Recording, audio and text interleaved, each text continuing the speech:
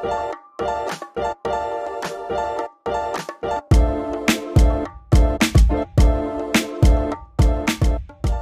everybody, and welcome to this week's episode of About to Review. I'm your host, that guy named John, and I'm sitting across from the table of returning guest, this guy named Steve. Hey, it's me, this guy named Steve. Yes, Steve, do you have something to say? Okay, he had his mouth open there for a second. I was not sure if he was having another stroke. Feels good. Okay, so today we're recording this a little as a pre-recording. That sounds weird. Pre-cording. We're going to be taking a trip to a local VR game studio here in Seattle, in the U District, called Inverse Studios. So we're going to go there, meet up with creative director like Ryan Smith. So look forward to that. And it's all about VR. Yeah, all about VR. Step into that virtual world that we touched on a little bit when we did the PAX and 6 episode. Yeah, so that was episode 22. That was my first time playing any VR games. So it is still new to me. So I'm really excited to go to the studio and hopefully get a chance to play some of the games that we played at 6. Mm-hmm. But a little bit more in depth, a little bit longer, and obviously see how the sausage is made as far as all those great games. Absolutely. So next on the show is going to be an interview with Ryan Smith, and then Steve and I will wrap things up when we come back to the studio. Roll tape. All right. So Steve and I are recording live at Inverse Studios here in the University District of Seattle. Say hi, Steve. Hello. And we are sitting at the table with Ryan Smith, who's the founder and creative director and has 7 other titles here at Inverse Studio. Hi, guys. So, Ryan, tell the people who are not in Seattle, who did not get a chance at 6 to play some of your games, what is Inverse Studio, and how long have you guys been around? We actually just marked our first year as a company. Nice. We've got started at the end of 2015 when myself, Ryan Smith, met up with Victor Brodin, who is a phenomenal Unreal developer. And we decided that we were going to start making some VR stuff. We had one of the Vive developer kits, and when I got a second Vive developer kit, then it was just perfect because we could each have one and we could each develop on one. So we started making a zombie game that we didn't even show you guys yet. Oh. We can. So you guys are holding out on us. We've been here for a couple hours, got to play some really cool stuff. Well, we don't have all day to show you all of the things we've made. Yeah, because apparently Ryan, and we're also sitting here at the table with another member of Inverse Studios, apparently they like to actually get work done every now and then. My idea of working for a VR studio is apparently totally different than reality, I say in air quotes. So talk more about the zombie game that we did not get a chance to play that I want to play soon. Okay, well, it's The Wake, and it is available like right now for free on Steam. You can just go to The Wake and go and download the demo. Gotcha. So we realized that we'd made something that was really fun, and right around Halloween we decided to just kind of give away a taste of it for free. In the game, it's an ambitious attempt at melee combat in VR, which may or may not be one of the most dangerous things you can do with motion controllers while technically blind. Yep, good point. You're in an alleyway. It's kind of a fixed location, wave-based game where different zombies come up and you beat the crap out of them with a baseball bat. If you swing the baseball bat hard enough, you crack their skulls open. Nice. Good, clean fun. And there are other weapons in the game, right? Yes. Okay. We have the version that we have internally that we kind of slimmed out some of the stuff. There's some pistols. There's some dynamite. There's even a chainsaw. Wow. All of those are kind of like held back for when we actually kind of get back into development on the game, which we're not sure if that's going to happen or when. Yeah. But it is really fun, and so people can download it and play it for free. When I did the Vive demo at PAX, the demo aspect that I liked the most was when these little skittering beetle-type creatures were coming right at me, and I had to shoot them away. So I'm really interested to try this eventually because that feeling of it coming at you is something that's really transcendent in VR, I think. Yeah, we latched onto it right away as something that's super I guess, intimidating. Mhm. I had Yeah. made I made the zombies over a year ago with this motion capture company that I was working with, and when I got a Vive, I basically turned on ragdoll physics and dropped one in my living room. Is the way Okay. to put it, and because I still remember where on my carpet that this dead, skinless zombie corpse was lying, because I Mhm. could poke it with a stick. Oh, of And course. all I remember was that I viscerally did not want it to wake up. And Mm. there was a part of my brain that knew it could not wake up because it didn't have any code for that. But it was so gross and so scary that, like I said, I still feel like there should be a stain on my carpet from where this skinless corpse was. And so then we decided to give those skinless corpses the ability to, get up and kind of come at you. So that was our first production. I feel like dynamite in close quarters would be pretty brutal. Yeah. So hopefully there's a throw mechanic for the dynamite and not just sticking it in a zombie's mouth. You can throw it, but it doesn't really ever go very far. I don't know. We Okay. never got the physics right, so it always ends up like 4 feet away from you. And the funny thing about the dynamite is it will blow up all the zombies, but it also blows away all your weapons. Yeah, I figured as much. So people are like, they throw the dynamite, and then they look for like, where did I drop my axe? Where did I drop my chainsaw? And then it's like, I can now punch these zombies, and you do. You can do the game with your fists. You kind of squeeze the trigger, and you reach out and you punch them in the face. It's not an effective way to fight a horde. Maybe Right. one at a time if you're fit. Right. But yeah, you really want some sort of a weapon. Okay. So that was The Wake. And then the game that Steve and I did get a chance to play quite a lot of, so thank you again for that, is The Nest. Yes. So The Nest, yeah, I had a chance to play at SIX, the Seattle Indie Expo, a couple months back. It was crazy busy at SIX. You guys had a line like 30 feet long, so congratulations on that. It was very well received, but I only got a chance to play it for a couple minutes. This time we actually got to really get in there, get an idea for the game, for the mechanics. So tell people about, who have not had the chance to play it, kind of what makes this game unique and special. Okay. Well, The Nest is something that we made at a hackathon here at the University of Washington for I think it was June. It was And hackathon is a hackathon is a weekend where instead of sleeping, you go and hang out with a bunch of other passionate people, lots of programmers and artists and students and enthusiasts. You get together in teams and you try to make a project in like 48 hours. okay, so similar to like hours. a 48-hour film festival, but specifically geared towards the gaming community. Yep. It's, otherwise sometimes they're known as game jams. Okay, There's yep. like global game jams and things. This is one that is organized. It's the Seattle VR Hackathon. We love it. We've done it several times. We won some awards a couple Wow. times. But in this occasion, we decided to go all in with a sniper rifle mechanic. And so, just having everyone's had guns in virtual reality and swords and slice things and stuff, but no one had actually put a scope that you could use to kind of see off into the distance, and it ended up being perfect. Like we had lines even when the game was like 12 hours old. We were already having people line up.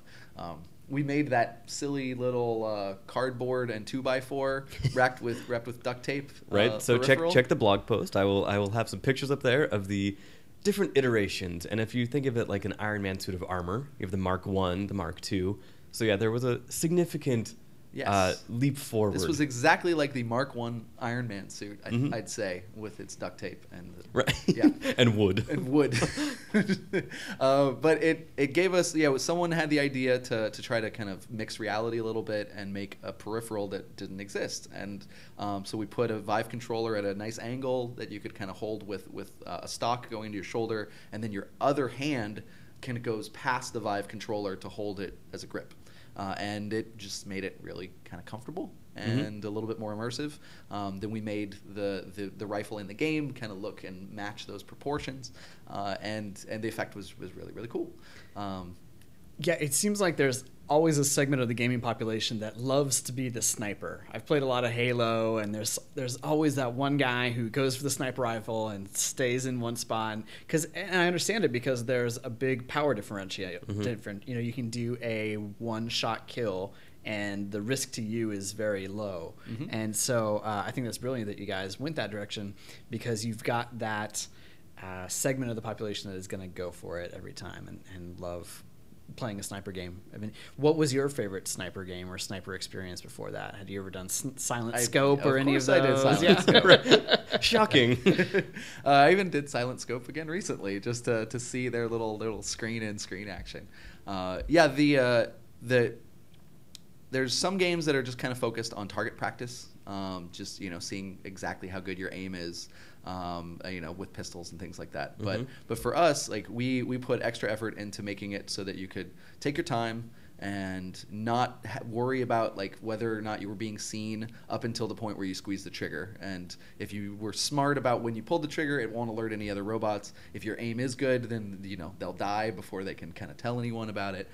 So that was something that, and then there's a secondary mechanic. So I love what you just said, which is being kind of behind the lines, safe and sound, right. snuggled up in my bed, and able to one-shot my enemies. Yeah.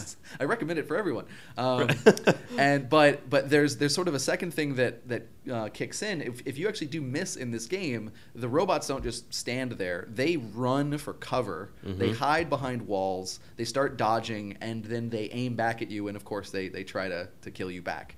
And we have seen people get into firefights for like 20 minutes worth of cardio where they are like doing their squats and hiding behind the window, because we give you a window and you can roll to the side, you can lean, you can dodge the incoming shots, and so that cover is one of the most fun things. I don't even do it anymore because my aim is so good that I almost... Oh, wow. Humble brag. I never have to dodge anymore because I'm too good of a sniper.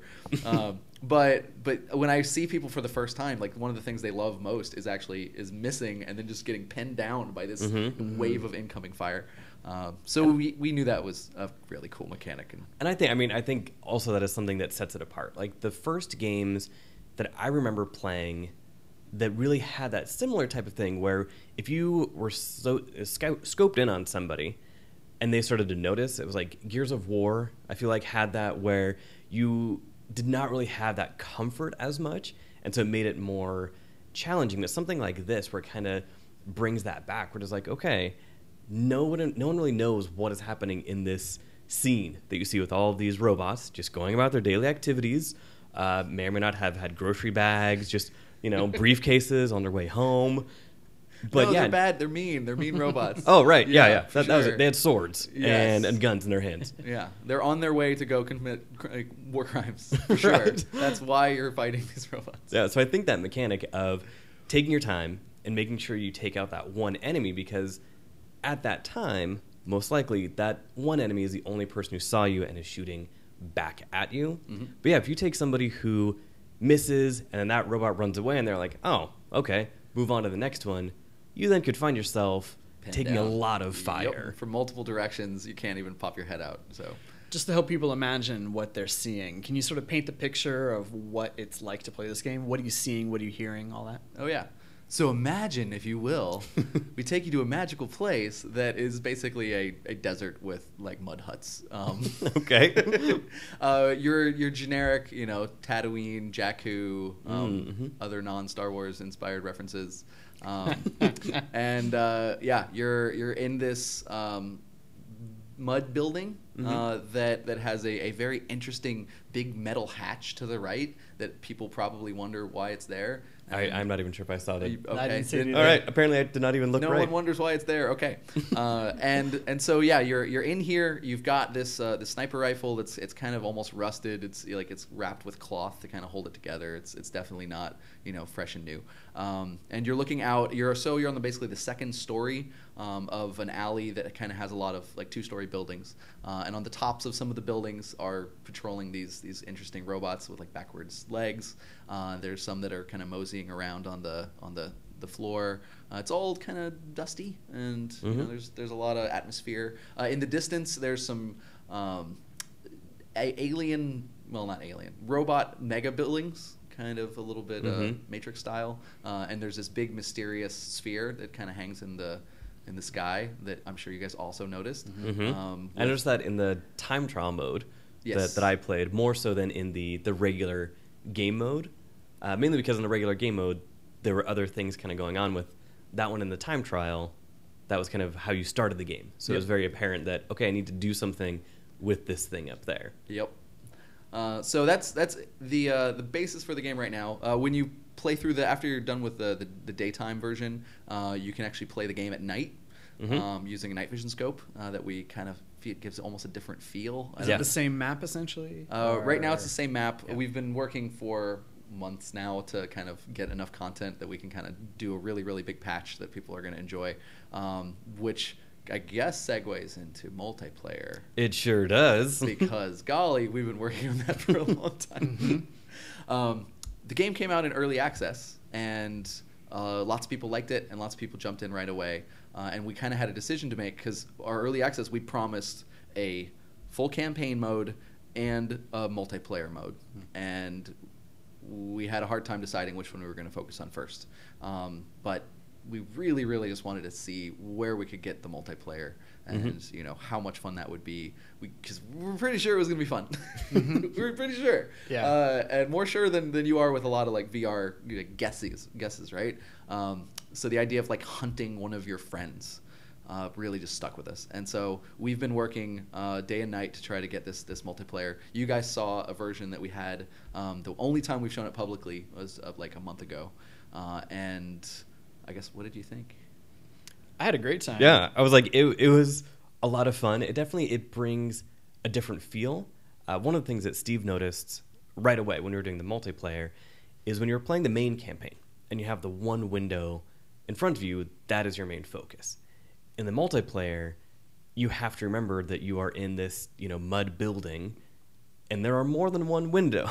Yep. So since there's more than one window, it really makes you feel more in that world, and especially since you are against somebody else. Yeah, and did we mention the grappling hook yet? We did not. Not yet. Yeah, so you can grapple from tower to tower, and obviously you can see your opponent grappling from tower to tower a little bit. I mean, it's obscure enough. You go, I think there's something off there in the distance.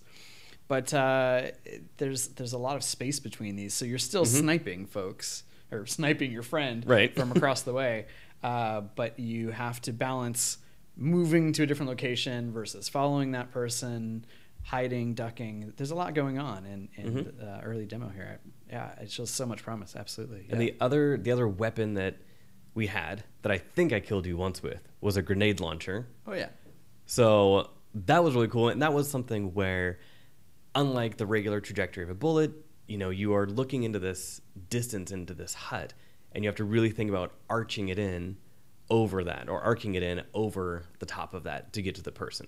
We realize that some people might take the hiding a little too seriously and never come out. I think one of my first times I got in and I knew that there was a person with a real brain that was going to try to hunt and kill me. I got a little paranoid, and I may have just kind of like hid up against the wall for a while, right? And just hoping that he would just present himself and I would like get an easy shot. Then once your bravery kicks in, you kind of like head out into the world. But still, sometimes you get into a firefight where the person just like ducks or completely obscures himself, and I have no way to know how long that could last, but if we give you some other methods around it, maybe if we do good level design, then we can give you like different positions where maybe while they're hiding, you can get to an elevated position and have a better shot on them, or obviously objectives, things like that. But like capture the flag type of situations, or maybe you have to zip line or grapple hook to a certain place and hold that fort. Yeah, we're looking at all of the favorite game modes as options to kind of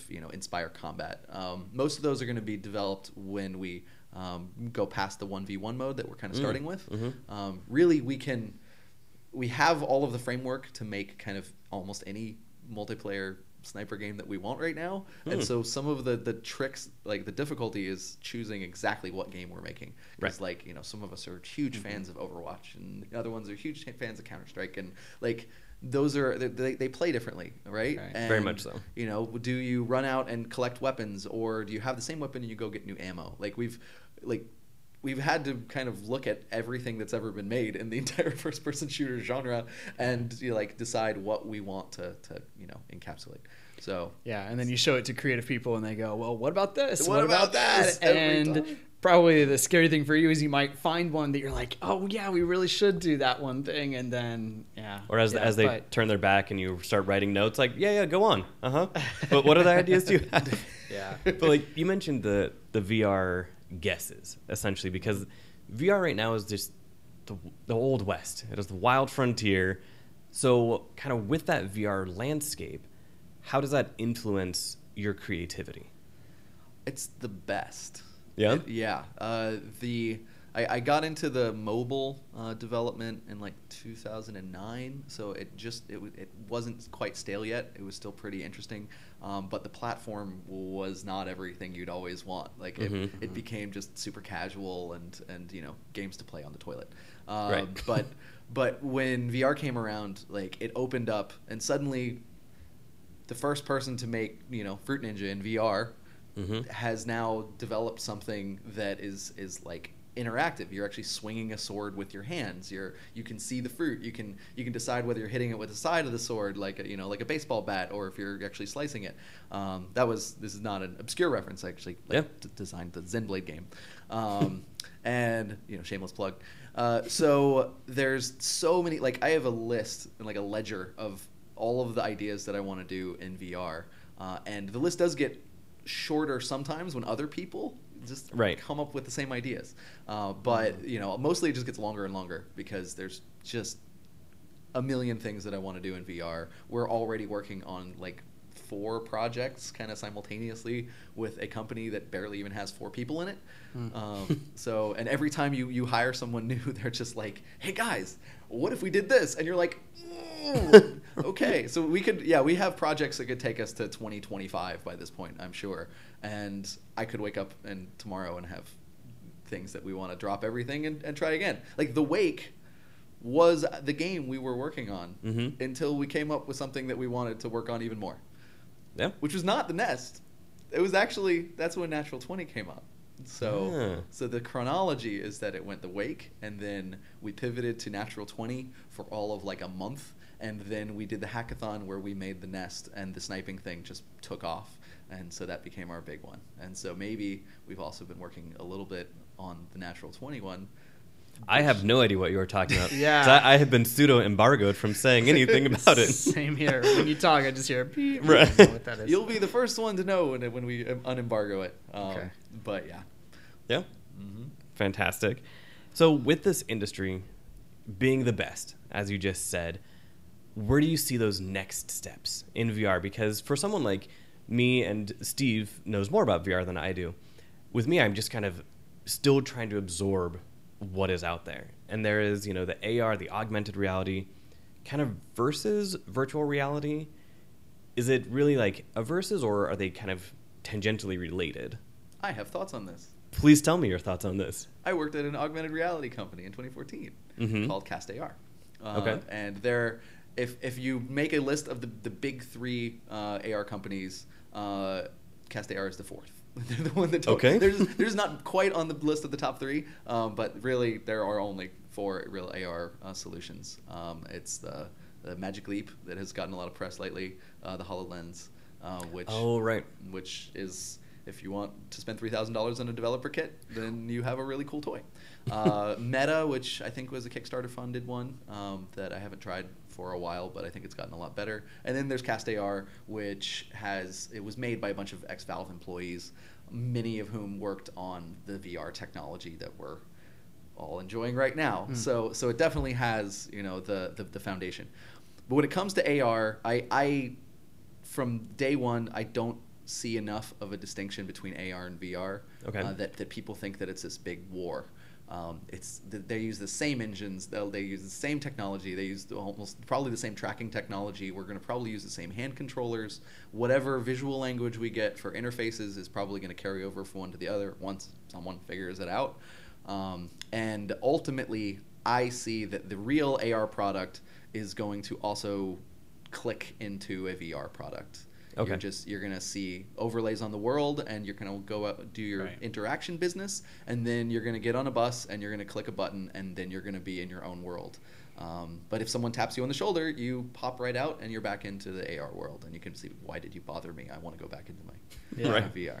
And correct me if I'm wrong, but I'm sure it's going to have military applications. I mean, just thinking about the sniper game. A soldier, I'm sure, is going to have some sort of AR rig in the not too distant future. I think they already do. But they already do. Yeah.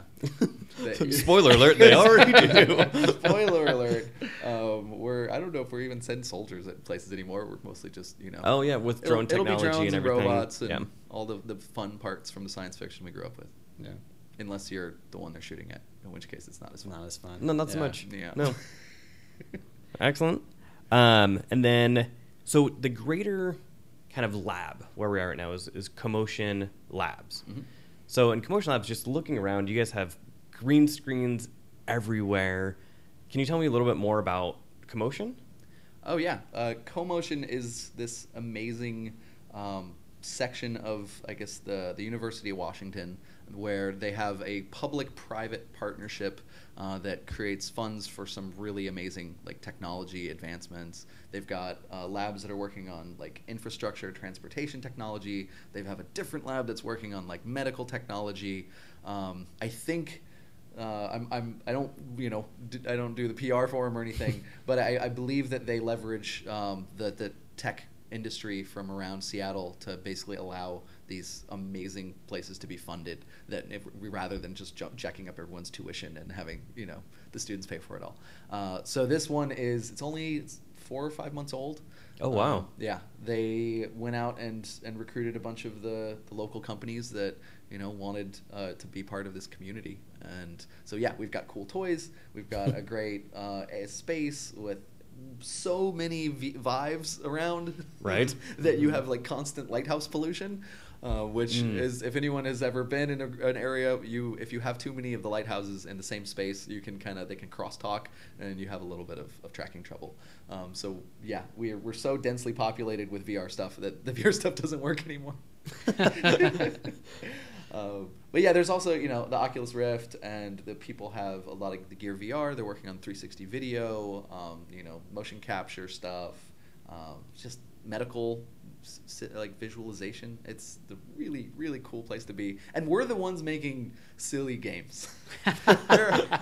Other people here make us feel bad all the time because they're like working to make the world a better place, and we're letting you shoot those poor robots who are trying to go feed their kids. Everybody needs a release, right? From Right. the everyday life. When I noticed with the multiplayer that we were robots also. Yes. So at least from what it looked like. Yeah, we realized, I guess decided right away that we don't want to kind of like shoot at flesh and blood. Mm-hmm. I think the zombie game traumatized us in a bunch of weird ways. Right. Just having, like you mentioned earlier, having a 6 foot tall, like muscular, skinless person just walking straight towards you, and it's like, this is fine, and then they keep walking towards you, and you're like, I'm getting uncomfortable, and Right. then they're in your personal space, and you're like, this is freaking gross. So like, I don't know. I have I get a go-to anecdote where I shot one of them in the head one time and felt like horrible, Right. like a terrible human being, and so yeah, we've definitely want to make the games as family friendly murder as possible. So robots are good. Zombies. Zombies Yeah. are good. I guess mutants and things. I don't know what else. If you can come up with any other things that we can kill without feeling bad, by all means. That was actually one of the things I liked about this game, with the Nest, is because I remember Silent Scope. Any of us around our age who grew up going to arcades remember Silent Scope. But growing up, I was never allowed to have toys with guns in them. So Silent Scope to me, it was just like, not really. Something like this, where it is just robots. It takes away, that aspect of realism, made this game way more enjoyable. I agree. I noticed the design of the head of the robots. That must have been an important thing to get right. From the profile, it's maybe not the same profile as a human head. It's more of a like angular. Yeah, exactly. They're a little bird-like. Right. Yeah. So, what were some of your design challenges in making the Nest? I mean, similar to that, things where you go, we didn't maybe have to figure out that ahead of time, but now that we're here, what's the head going to look like? What's the body going to look like? What were some of the design challenges for this? Interestingly enough, the robot I made before we made the nest. So just like the zombies, basically I worked with a company called T-Pose, and we made assets for the Unreal Marketplace. So if you ever see a skinless zombie in a game, I can raise my hand and say I made that, but I also don't own the exclusive rights because we've sold it to hundreds and hundreds and hundreds of people. Lots of VR developers, it turned out, really wanted a high quality motion captured, like, next gen looking zombie. So that was our best seller. And there's like 5 Vive games that all have kind of our same zombie. Awesome. So, whoops. The robot was named Robo, and he was made for a similar purpose. We did all of the cover animations and firing back and all that kind of stuff. He has to have some cool special moves where he has saws for hands and can shoot this freaking orb.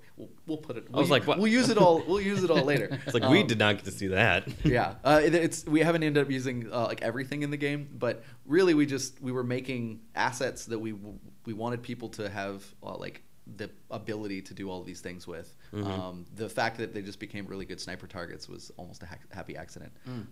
There's in Unreal there's a default like mannequin. And you'll probably see it, and even some games just still use the straight up mannequin. He's this kind of like shiny, glossy, like no facial features, like metal joints, robot looking guy, and it's kind of like the default human, if you will. And so that is something that we actually might use for the players in the future. Oh, okay. But definitely kind of like cyborg robot-ish, but still kind of human features, because it's easier to map your movements onto something that matches your actual joints and your muscles. The current one that you guys actually tried out, we have you piloting the robots that are actually in the single player game. But their legs bend backwards, and they've got those weird necks and things, and so it's been tricky to retarget that onto an avatar. Okay, I'm getting too specific. Sorry. Well, and there's a term that you guys use that I never really heard, chaperone. Yeah. So what was that? Because I kept hearing you guys talk about it. The chaperone is part of the Vive setup, where you actually draw out a square around the space that you want to play in, and it creates that invisible grid that you saw. Gotcha. So anytime you get close to the edges, it pops up and lets you know that you're almost outside of your space. In our space, we got tons of room, but if you're in a studio apartment and you want to play VR, you definitely want to know where your TV is and where the pictures of your kids are, so you don't reach out and break them with the controller. Thinking back to when the Wii first came out and the nunchuck, and how many blog posts there were of people throwing the nunchuck at the TV, hitting their hand on the fan. Yep. I'm surprised you didn't have wrist holders. Oh, yeah. We have to take the straps off because of the peripherals that we stick them into. Oh, right, yeah. But on the other hand, we actually go the full opposite end of the spectrum. The Nest is a relatively safe game in terms of like space. Like you're aiming at a window, you're staying mostly still while you're doing the sniper stuff. The Wake, on the other hand, is a nightmare of where people will like run towards the zombies and go outside their safe space. They'll run away from the zombies and hide and actually back into things. And when you're backing up, you don't even see the grid you're backing into. So we made a thing that I just for the Halloween version that I call #safety spikes. Safety spikes. Safety spikes. It's our own like double version of Chaperone, where it turns out like a little blue grid is enough to let you know where the wall is, unless a zombie has just walked right through that blue grid and you're now trying to like fight for your life. On the other hand, if these big rusty mean looking spikes that look like they're going to just like impale you, if those show up when you get to the edge of your space, then people know not to walk into them. So we went. It was either going to be safety spikes or safety spiders, and my wife really hates spiders, so I decided to just go with spikes. Smart. Yeah, but anything, and maybe it would have been like she definitely would not have gone outside of the safe space if there was just like big juicy spiders. But then I think people would get more freaked out, and then maybe run away from it the other way, and then yeah. So safety spikes. Yes, makes total sense. We always tell people like be super safe, and definitely to take it very seriously, and don't crash into anything or hit anything. Unless you're recording it, in which case, feel free. Yeah, I've seen some videos on YouTube where they gave Grandpa the VR Yeah. headset and he runs He away. runs! Yeah. But I totally understand that Yeah. impulse. The girl who absolutely. jumps Yeah. like over a tree and lands in the corner near a tree, like a little ficus or something. Yeah. They're good videos. Fantastic. Getting back to the Nest, though, I had a quick question about the scope. I mean, the scope is what really sets it apart from any other gun game of its kind, and also what sets Silent Scope away from other, Time Crisis and those types of arcade shooters. What was it like getting that scope right? Because it feels right to me. It feels like It was like you're actually doing it. 80% of the work, I would I say. bet, yeah. Wow. The getting the game in the game jam was, there was assets that we like the robot I had already made, and so we got to put them in and have do those animations and AI. Getting some of the art was not super challenging, but getting the core mechanic, which is how you're holding this rifle and how you're looking through the scope, finding which buttons you want to click in order to zoom in and out. Like zooming in and out is not a thing that most scopes do, and so ours is extra futuristic. It's extra user friendly, and it lets you. It does some smoothing. That I think we talked about, where when you're holding your hand perfectly still, even the Vive controller is going to show like a tiny bit of jitter. The Oculus Touch controllers are super duper precise, which means that there's even a little bit more jitter on this light controller where your hand might shake a little bit. Yeah. And you don't want that when you're trying to zoom in like 1,000 yards away and shoot someone in the head. So we kind of we put lots and lots of effort into this smoothing algorithm that takes all kinds of different factors into account and makes it so that most people feel like a really good sniper, regardless of whether it's 10 feet away or really far. Excellent. Well, cool. So thank you both for your time. Now, where can people find the studio on social media? Where can people find you to kind of keep up with what you guys are up to? Oh, we're at Inverse Studios, and the Inverse is INVRSE with the VR in the middle. It's NVR SE. Cheeky. And so Inverse Studios. We're on Twitter. I pilot that one a lot. So if you see anything particularly insightful, I'm sure that was me. Wow. Again, humble brag, but yeah. Sorry, Josh. No, I was kidding. No, we kind of take turns on it, but yeah, the website is www.inverse.com, and look out for us on Steam. You can check out the Wake for free right now. You can check out the Nest. It's only $10. It's definitely going to be on sale coming up soon, so just keep an eye out for that. We may have an announcement about CES in January. Okay. So yeah, we're doing stuff, and then keep a weather eye out for Natural 20 when we finally start making some announcements. We like it a lot. And I wish I could say something, but I cannot. All I will say is I got to play a little bit of it. Yes, you did. And that is all. Those safety spikes are real. There are some right next to me right now, and they keep getting closer the more I talk about Natural 20. So I'm going to stop talking about Natural 20, even though I am excited. I'm excited too. Yeah. So we'll hit you guys up, and we can probably talk more about it when we get closer to releasing it, which maybe January-ish, maybe February, something along those lines. Okay. Yeah. But the multiplayer for the Nest is really, that's coming out soon. We're really trying to finish it before the end of December. So yeah, we'll be making community announcements. Obviously, a lot of people already have the game, so we have kind of a good install base for people to play against each other. But we really we want to take it off big, or we want it to take off big. So. It's tense. It's fun. I think it's going to be big. Yeah. So we want it to be competitive too. I definitely think it will be. I mean, even with just Steve and I, like it made everything intense, made everything fun. So if you guys are able to put in 3 people, 4 people, it is going to get pretty crazy real quick. And everybody, make your own peripheral unless you... Yes. We're looking at different peripheral partners. Some of the photos are from our arcade people that we've been working with. There's an Indiegogo going for a company called Ilium that has a Vive rifle that you can check out. Help them back it and everything. But yeah, all of those peripherals, everything. If we can get this game to become an esport, like virtual sniping, as an man. esport is Yeah. something that we're really excited about. If it works, we'll figure out what's the best game mode, whether it's 1v1 or 2v2 or 4v4 or just a crazy free for all. We'll probably be patching in almost all of those game modes over time, and whichever one people like the most is where we'll go. The announcers will have to be very quiet. They go, he's hiding in the Right. he's hiding in the West Tower. Okay, Oh, now man. he's grappling Yeah. to the North What Tower. what does every sniper have? They have a spotter. Aha. Oh, So nice.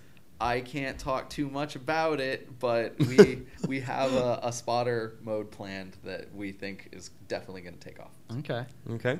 I see the safety spikes coming in closer. So, again, we have been at Inverse Studio. Thank you, Ryan. Yeah, thank you, thanks, Josh, guys. Appreciate it. for giving us this experience. It is awesome, and I wish you guys great success. It is really important for me to highlight local creators, local innovators, here in the Seattle area. So you guys are doing amazing work. Thank you. Come back anytime. Oh, do not tell us that, because we will. Okay. So, and... Yeah. Oh, 17. 17? All Okay, Okay. that means we're coming back next week. All right. Okay. Yeah. Add John's charisma. And it's Yeah, 20. exactly. Yeah. Oh, yeah. My charisma is like +9. So, fantastic. All right. Well, All right. thank you again, guys. All right, take it easy. All right. So, we are now back in the studio, the About to Review studio, after going to Inverse Games, which is part of CoMotion Labs, the University of Washington, here in Seattle, Washington. So we sat down with Ryan, who is the founder and creative director of Inverse Studio, and he told us all about the game that he is currently working on, the games that they used to work on / are currently still working on. So, Steve, now that we're back in the studio and we've had time to digest our experience, I had a great time. I mean, nice guys, smart guys, and you can tell they have a passion and a vision for it. Yeah. We can sit here and go, is VR a fad? Is it ever going to catch on? Wide? That doesn't matter. We're doing amazing, fun, crazy things. And it is instantly engaging because we're using the senses that we normally do. And we inherently understand the 3D space. And when our brain is being tricked in such a delightful way, it's natural. You see it, you shoot it. yeah. Or, if the zombie's coming at you, you hack at it. I mean, that's what you would do anyway if you woke up in the middle of the night. By the way, if you ever wake up in the middle of the night and it occurs to you to look out the peephole of your apartment door, really think about it, because if there's a killer clown on the other side, you're not going to bed for a while. So I would just resist that and go straight to bed. But anyway, How does that tie into VR? it doesn't tie in at all. It doesn't tie in at all. Okay. But, I've had that experience, the killer clown. Okay. But Steve had a very traumatic childhood. no, but seriously, this is a natural and amazing experience. And my favorite part of going there and seeing everything was you see this and you get an idea and you say, well, what if you did it this way? Or what if you added this and what if you added that? And a lot of times they kind of nod knowingly and they say, yeah, we had a meeting, we had a feature creep meeting about this, which is totally understandable because your brain just percolates and you say, oh, you could do this with it. And this. And so I think the future is vast. Absolutely. And I think that is the beauty of not only, playing indie games like this, but now actually that we got the chance to go to the studio, really talk to the guys, get a feeling of what it means to make these VR games and see that passion and see just how much they care about this ever-growing landscape is inspiring. And I think it is great that in this wild west of VR gaming, there's this resurgence of those indie programmers who, like Ryan said, he would have an idea, be like, oh, maybe I want to do this in a game, and just keep a list going. And then maybe somebody has that idea also, and they, beat you to the punch, so it would. But that so it would. That is not a phrase at all. Yeah. They would beat him to the punch, but he would still be like, all right, well, maybe I can do this differently, or maybe I can do this better than somebody else. So that kind of creative spirit, I think, is awesome. And I think VR is ripe for that type of creative person right now because you can kind of do whatever you want to do. And there's room for smaller games even within this big idea. In the same way that you have AAA titles like Call of Duty and so forth, you also have smaller titles which are mind-blowing. They try to do less, but they do it in such a concise and engaging way that I'm happy it's there, I guess you could say. It was really great to see that just like in standard video games, non-VR games, you have your Call of Duties, the AAA titles, but you also have these smaller indie games that do well also, but also expand the concept of what a game can be. And there is a game that we're embargoed from talking about that we experienced over at the VR space there. John, you played that one and you had a blast with it. I did. Yeah. And I really wish I could say more, but out of respect to Ryan and Josh, because they're amazing guys and they're doing amazing work. Yeah. I definitely will talk about this game more once they let me know that I can.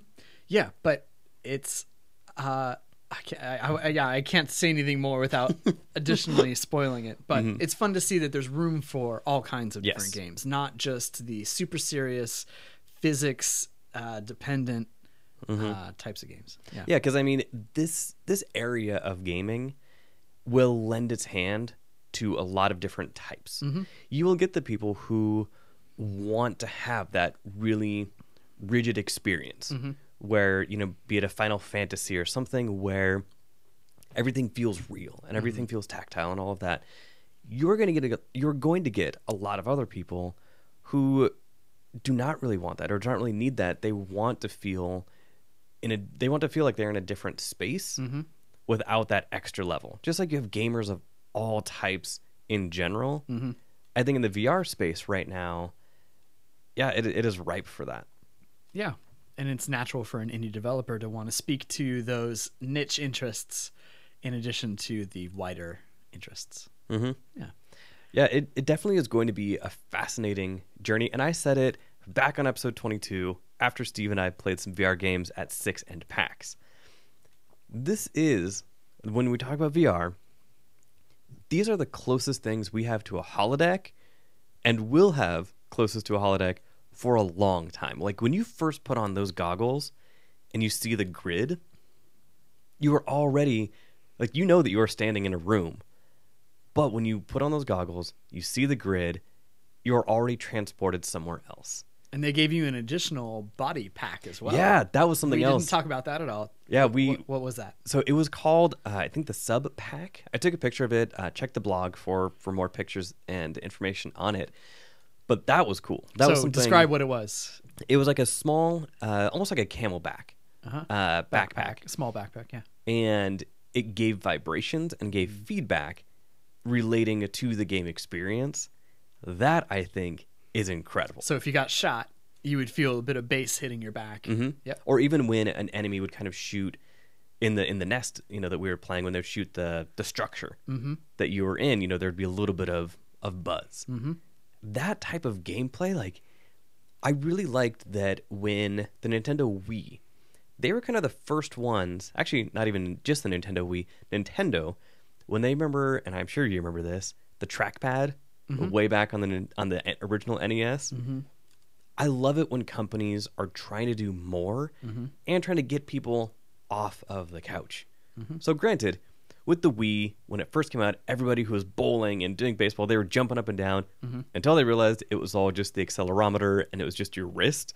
It was still more fun to do it. It absolutely was. Doing it, but yeah. So I think with I see your point, for sure. with this new platform of VR gaming, I think it is going to bring that back. I think you're going to get the people who want to get off the couch, who want to, even if it is standing in your living room, it is so much more engaging than other types of gameplay, and the immersion that is going to happen as this keeps evolving is going to be incredible. So I am fascinated to see where it goes, because it is, I mean, it sounds cliche, but the boundaries are endless. Like, imagine playing a game like one of your favorite game series, Resident Evil. It is scary enough in the wave where the zombies are just coming at you just in waves. Now imagine being able to kind of walk around that area or hear the sounds. Like, it is going to be insane. Yeah. I think the first true horror game I play is going to be pretty epic. Yeah. I've played It will come with a case of Depends Yeah. right next to you. Yeah.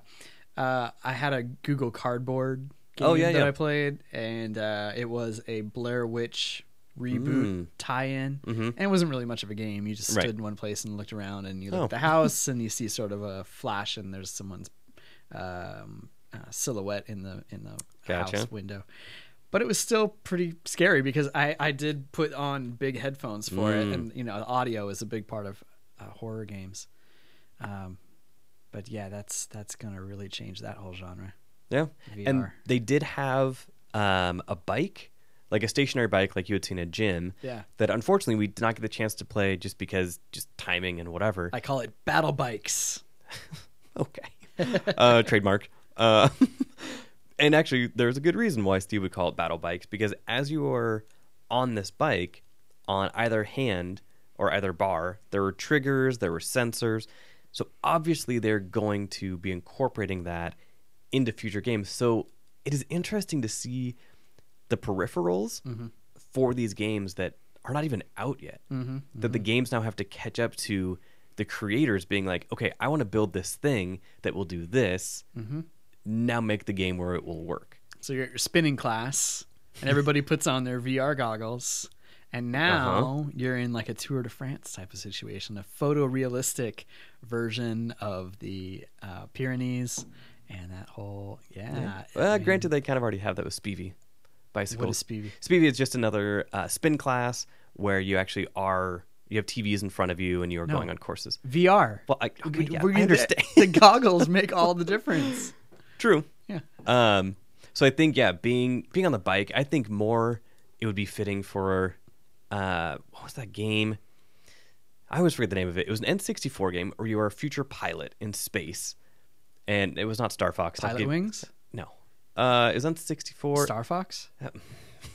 As I just said, do not say Star Fox. But okay, so take Star Fox for No. an I example. want to figure out what this. Oh, Descent, where you can go 360 upside Yes. down and all that. Yeah. Yeah, I played Descent. Yeah. yeah. So something like that, or a Star Fox game where you're on this bike, which is controlling your, speed. Yeah. And then you have these triggers in front of you. Yeah.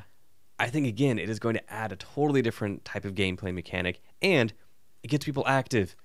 If you have not found out by now, I'm a really big fan of getting people active and doing things. Yeah. Play your games, like go ahead, do that, but you can do that while also doing something else. Yeah. So, I'm with you. yeah, that would be really cool. The guns that we saw, it was Yeah. awesome to see the progression of peripherals. Check the website for a nice photo of that. Yeah, absolutely. So there were 3 different gun models that we saw and kind of got to play around with, ranging from one that is just gaffer's tape and wood And a little bit of cardboard. and a little bit of cardboard, up Duct to tape for good measure. up to a full plastic one that had buttons and joysticks. Yeah. Then just the granddaddy of them all. Yeah, made out of, he said, nylon injection something. 3D but molded, it doesn't like- feel like nylon. It No. feels like a real gun. Yeah. It doesn't. It's not metal. Obviously, it's not cold like metal. It's plastic. But Yeah, yeah, it had the super intense. weight of the gun, of a Yep. real gun. Yeah. So things like that, I mean, it is only going to get better. And so again, there will always be those conversations like, is it a fad? How long can it last? And also peripherals in general in the Mm-hmm. video gaming world haven't had a good history. Not I so mean, much. ever since. The Power Glove? Well, yeah, I was gonna say probably the NES Zapper was the last one that was really popular, just Which one because was that? Duck Hunt. Oh, one you oh, use the for Z- Duck Hunt. Zapper. Okay, yeah. You know, SNES had the Super Yeah. Scope, and but even Rock Band instruments Yeah. are mostly gone from people's homes now. The Donkey Kongas, et cetera, et cetera. But I think I think you were going to say that with the gun, you can use it for so many different games. Yep, I think that was the problem with the former generations of peripherals. Yeah. Is that with Rock Band, you could use it for maybe Guitar Hero, or could you? I'm not sure if it went between Guitar Hero and Rock Band, the same Yeah. ones, but they did have different iterations of Rock Band. They had the Beatles version, and 1, 2, 3, 4. So things like that. But I mean, there are companies now that we talked about with the interview with Ryan. This company called Ilium, and they're making. They currently have an Indiegogo campaign. If you just go to Indiegogo.com, projects, and then Athena by Ilium VR, like they're trying to construct this really, really amazing looking gun peripheral that then you could use across every platform. Yeah, and make it affordable for people to actually have. Mm-hmm. Because the one that we played, like the granddaddy of them all, crazy expensive, and you can feel it, and it is worth it. But getting it out there to a wide audience is going to be difficult. Yeah. So doing something like the Ilium, where it is lighter weight, you can use it on all of the shooting games that are coming out for VR. Yeah. I think that is going to be incredible. Yeah. And something different that peripherals kind of had not really had. Because, Donkey Konga, that was it. Yeah. No, this one will have staying power. For sure. People should support it. People should go and support it on the Indiegogo. Maybe you don't have a VR unit now, but when you do, you're going to want that gun. Yeah, totally agree. So in general, yes, with the VR experiences that now you have had plenty of, well, I will say not a ton, but a little. I mean, I don't own it. You don't own it, right? But we've had a couple of demos, sure. Where do you want this to go? Like, what is the next thing you want to see? Oh man, adventure games. No, but we also talked a little bit about augmented reality games. I mean, if you can somehow take it into the real world, Pokemon Go, but augmented reality, that's interesting. I don't. What know. would be what would be the game if they were to take one of your favorite games and make a VR? What would it be? Tennis. I like tennis. Okay. Yeah. As a sport. Well, we kind of played that at PAX. Racquetball. That felt good. That felt good. It felt like actually playing tennis. Geez. You stumped me, John. I do what I can. Well, Skyrim.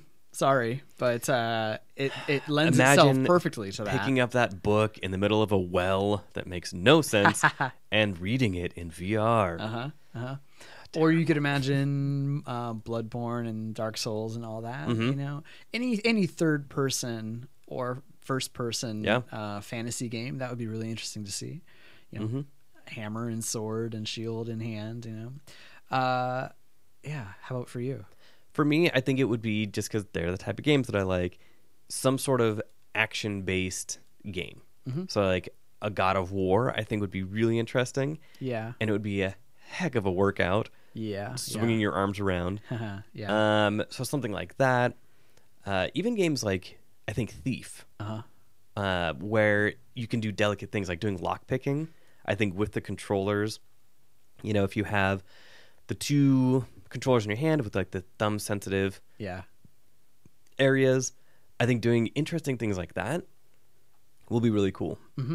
So taking that tactile aspect that you still feel in the game when you are playing it, because I have of the the sensors in the controller and it kind of shakes, but truly feeling like you are in it. And also travel. I mean, I've heard from other people that have experienced it, the VR experiences that take you underwater, and you're in I saw a clip of some of that. I've never scuba dived before, but that would be an amazing experience to have, somewhat photorealistic diving experience, and you don't have to worry about air or anything like that, Right. You're in that world.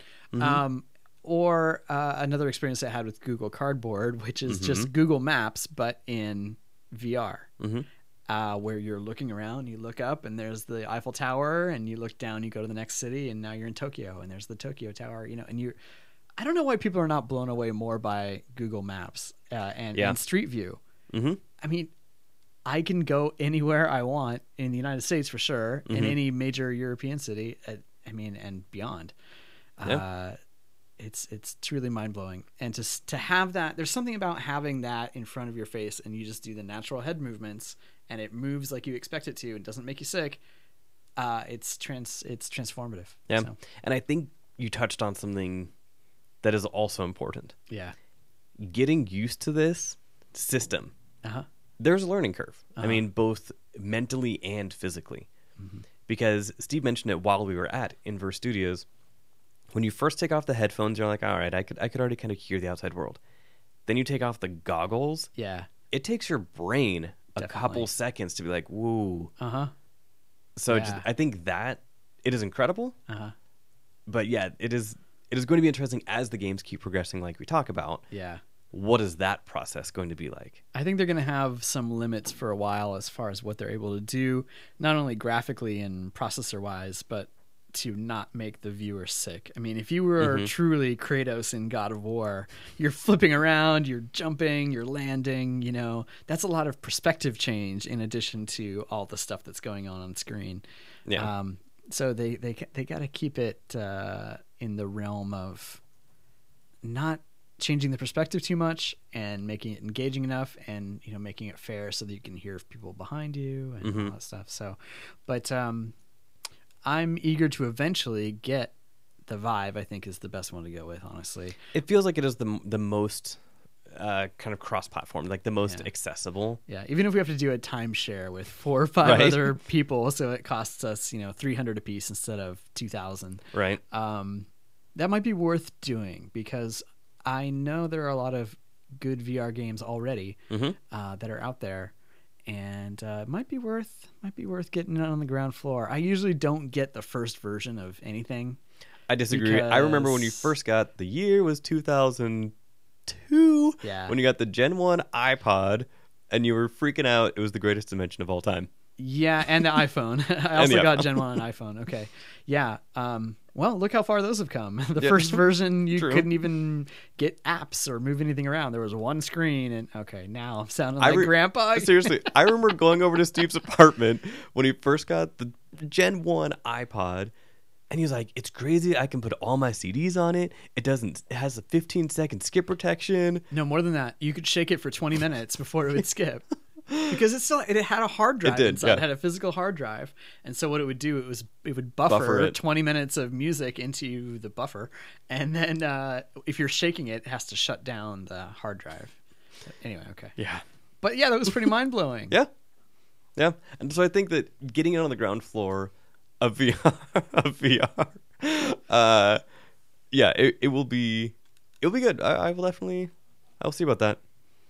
So awesome. There we go. That was our experience. Thanks for having me along, John. That was awesome. Yeah, I mean, it was great it was- experience. It was really cool. I'm glad I could bring you along. You are my pseudo official game correspondent. You know, one It is day I hope to tenuous. get rid of that pseudo. Right. I just keep working on it. So And also a big shout out to Angel Parker. She is the community manager. thanks, Angel. For Inverse Studios and Seattle Indies. She is the one that helped set this whole thing up. So, yeah, really big thank you to Angel. Absolutely.